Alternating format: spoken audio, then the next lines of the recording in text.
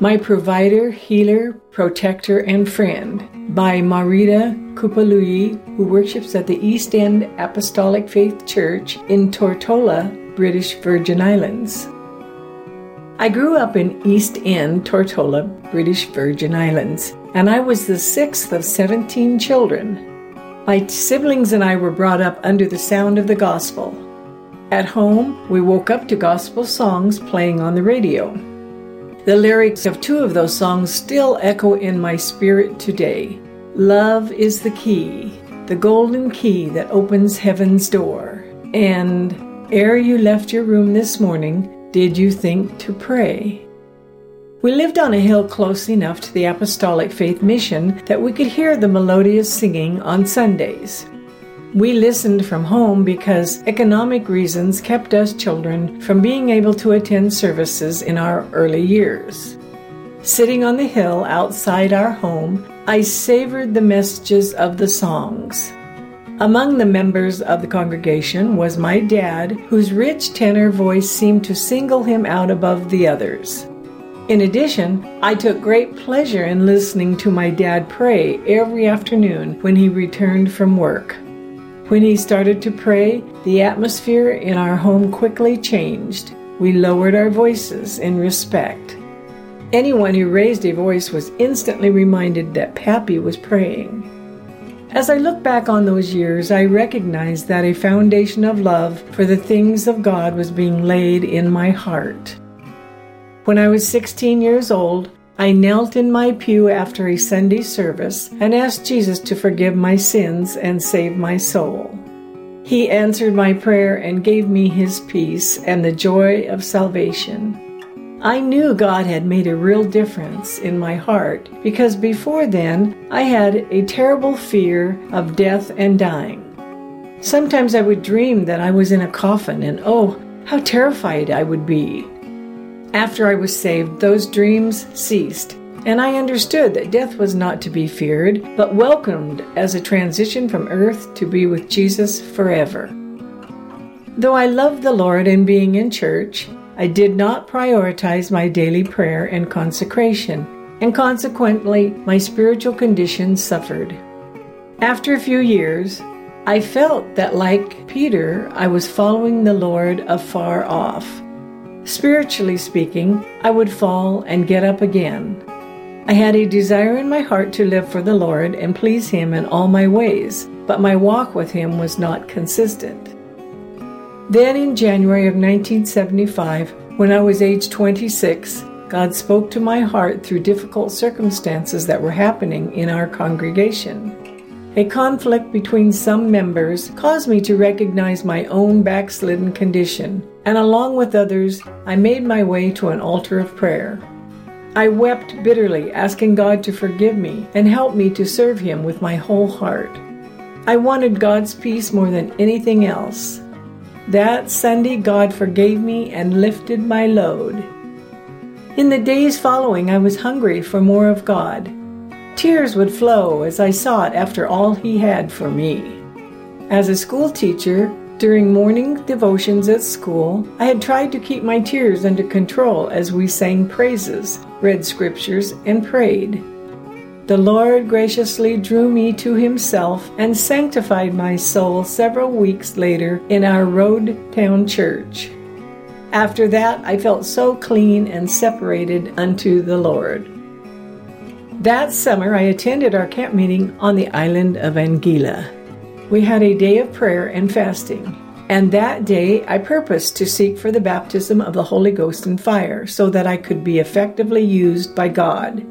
An elderly brother encouraged me to praise and give God thanks unceasingly for all His past blessings and for the power to serve Him. As I stayed focused on honoring and praising God, the fire fell. I continued praising Him in my heart, but my tongue was speaking words I did not understand. When I rose to my feet, I felt light as though I was walking on air. I remember on the way back to my room, Sister Clover Anthony said, "Look at how your face is shining." Over the years, the Lord has been my faithful provider. When I did not have the financial resources for continued education, In September of 1975, He made the way for me to pursue a 1-year higher education course in England. 5 years later, another door was opened for me to study at a university in Canada. In both cases, all expenses were paid on my behalf. I told the Lord that if it was His will for me to marry, then He should determine my spouse because He knows everyone's heart. I asked Him to choose a man after His own heart, a man who loved to pray and who would encourage me to serve Him. The Lord graciously fulfilled my desire. In August 1988, I married Christopher Kupalui at our church in Brooklyn, New York. 7 years later, he was ordained as pastor of the newly established church in Hempstead, New York. He passed away several years ago, but I thank God for the blessed memories of our union and our service to God as a team. God has also proven Himself to be my healer. After suffering from chronic back pain for over 10 years, I decided to trust God for my healing and wrote to our church headquarters, requesting an anointed handkerchief. I placed the handkerchief on my back, and in time God honored my faith and healed me.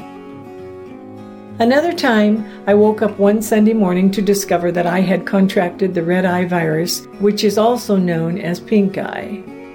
This time, I opened my Bible and prayerfully read every scripture I could find related to healing.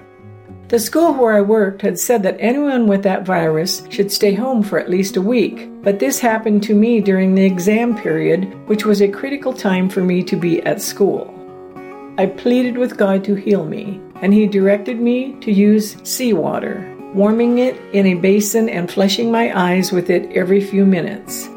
I obeyed, and the next morning I woke up completely well. I went to school and no one suspected that the virus keeping others away had attacked me the day before. God is a wonderful protector too. Several years ago, while driving from Great Mountain to East End one night, God prevented me from plunging over a precipice. Due to low visibility, I did not realize how close I was to a dip in the road. When I saw it, I slammed on the brakes.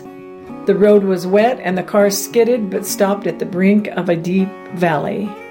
Had the car gone any further, it could have been a plunge to my death, but the Lord in mercy stopped it just in time. In another incident, in 2013, I was traveling home when a driver from oncoming traffic tried to pass a truck at the wrong time. The result was a head-on collision with me. My car was totaled, but the Lord brought me through walking on 2 feet. He preserved my life for His glory. On September 6, 2017, Hurricane Irma struck the British Virgin Islands with wind gusts above 200 miles per hour. Yet, as the catastrophic storm raged, God's peace flooded my soul. He gave me the assurance that I would be safe, though I would suffer much loss. The sound of destruction filled the air as fierce winds unfastened the hurricane shutters on my house. They became useless as they slammed back and forth, breaking all the glass louvers and leaving the interior exposed to flooding. Galvanized metal on the utility room and carport were ripped off and carried away by the wind. 2 doors leading outside of my house were smashed, and inside, cupboard doors were ripped off and their contents strewn everywhere. When the storm subsided, neighbors came over to check on me, and they found me unharmed as God had promised. The Lord proved to be my healer again just recently. While at our Portland camp meeting in 2022, I contracted the flu and became so weak that I felt I would not be able to return home on my scheduled flight.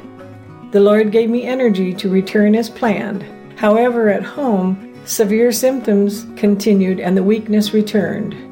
As brethren prayed for my recovery, my body was subject to much pain that started in my back and spread to my left leg and foot. I could not walk for several weeks, and it was a real trial, but God came through for me again. Praise God for answering all the prayers that were made on my behalf. My health has been restored by His healing virtue. I thank God for His great faithfulness to me. He is my best and dearest friend. My desire is to be faithful and to live with Him throughout eternity.